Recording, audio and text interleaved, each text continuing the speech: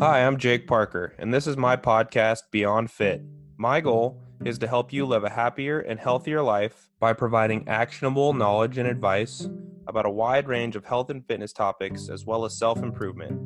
If you want to find out more about me, visit my website, jake-parker.com. Thanks and enjoy the show. Hi, guys. This 5-minute fit tip is called Is It Worth It? So, the idea for this podcast comes from the way I've been approaching my diet lately, which, as I've mentioned before, tends to change a lot. I've mentioned before that I've gone from strictly tracking to just trying to eat an overall more healthy diet. I do usually more so either stay in a cutting period or bulking period.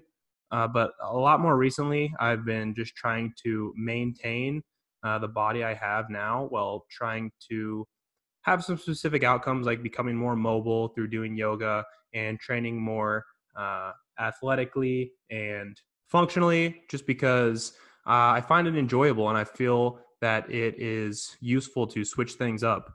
But back to the topic at hand, when I say, is it worth it? This is how I approach any, I'm going to say cheat foods in my diet, even though I don't love that term. Just, you know, foods that aren't typically included in my diet that are not typically healthy foods. For me, a lot of times it either comes down to like booze, drinking beer, alcohol, wine, or just desserts. I like to eat desserts. I like sweets, ice cream, cake, cookies, that kind of stuff. So when I'm tempted to eat something like that, the way I ask myself, is it worth it? Is I look at it like, what value am I getting out of this? Is it enhancing my experience? For me, I don't keep any sweets at home because I know that I'd be tempted to eat them. But my thing is, I don't see very much value in just randomly eating sweets on a random day or night at home. That doesn't really bring me that much value. It definitely doesn't bring me as much value as it takes away.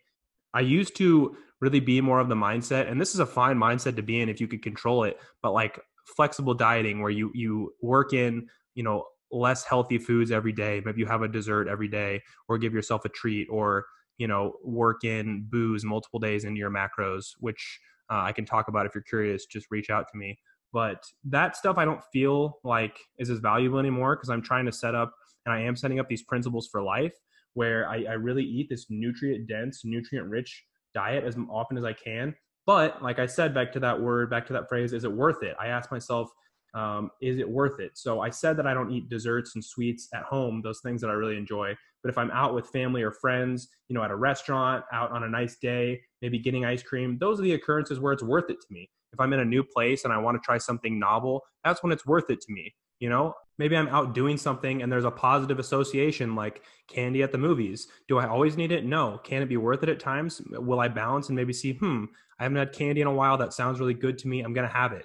Now, this is something where you really have to train your intuition. You have to know maybe if you're eating stuff like this, you want to taper back the other meals that you're eating to stay in line with your calories and macros. Although if you make it something that's infrequent and doesn't happen that often, that's not going to be as big of a problem. And if you have this small surplus, say, for example, I have an ice cream sundae and it's 700 calories. If weeks and weeks and months on end, I'm being consistent with my calories and being consistent with my exercise, 700 calorie increase one day isn't going to make all the difference. In fact, something useful to know is that, when people freak out about overeating, it takes 3,500 calories to gain 1 pound of fat, and that's overeating. So if your basal metabolic rate is 2,000 calories, you have to eat 5,500 calories in a day to gain a pound of fat, which is hard to do. So that's comfort and information too. The other part where this plays the biggest role for me is, like I mentioned, I like to drink sometimes, not near as much as I used to. I feel like it's less a part of my life now that fitness has become a thing that's at the forefront. But where this applies, where that is it worth it mentality applies here, is it's like I definitely don't want to get drunk and like go out to the bars in my hometown on like a random Saturday night just because I don't want to sit and watch the football game and drink a 6-pack of beer or more or something else just because that's what we do in society. I have to make sure that it's worth it to me. For me, an example of when it's worth it is maybe I'm out at a brewery. I like craft beer. I really like IPAs. So I have one or two of those. That's worth it to me. if I'm in a different place, if I'm visiting a friend, if I'm on a vacation and I want to drink to enhance the experience. That I feel is worth it to me too. It's really an individualized thing, but you have to train yourself to know what your values are, what your principles are, and know when to make these decisions, knowing that as long as they don't overtake your life and aren't too frequent, they're not going to be that big of a deal. But really asking yourself, is this worth it? Is it worth it for me to have a few beers with dinner on a random weeknight?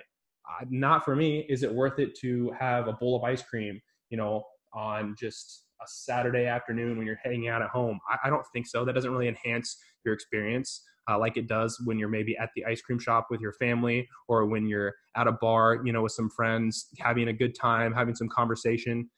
You really have to think about it like that. And the most important thing is that it's up to you. It's your own choice. So make sure you ask yourself, is it worth it? And is this going to enhance my experience? That, I think, will take you a long way.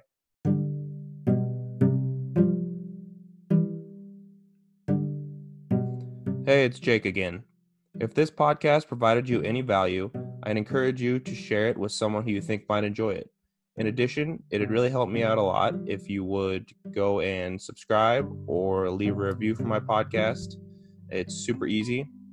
And in addition, if you have any questions or comments, I'd love for you to reach out to me by email or Instagram DM, which can both be found on my website.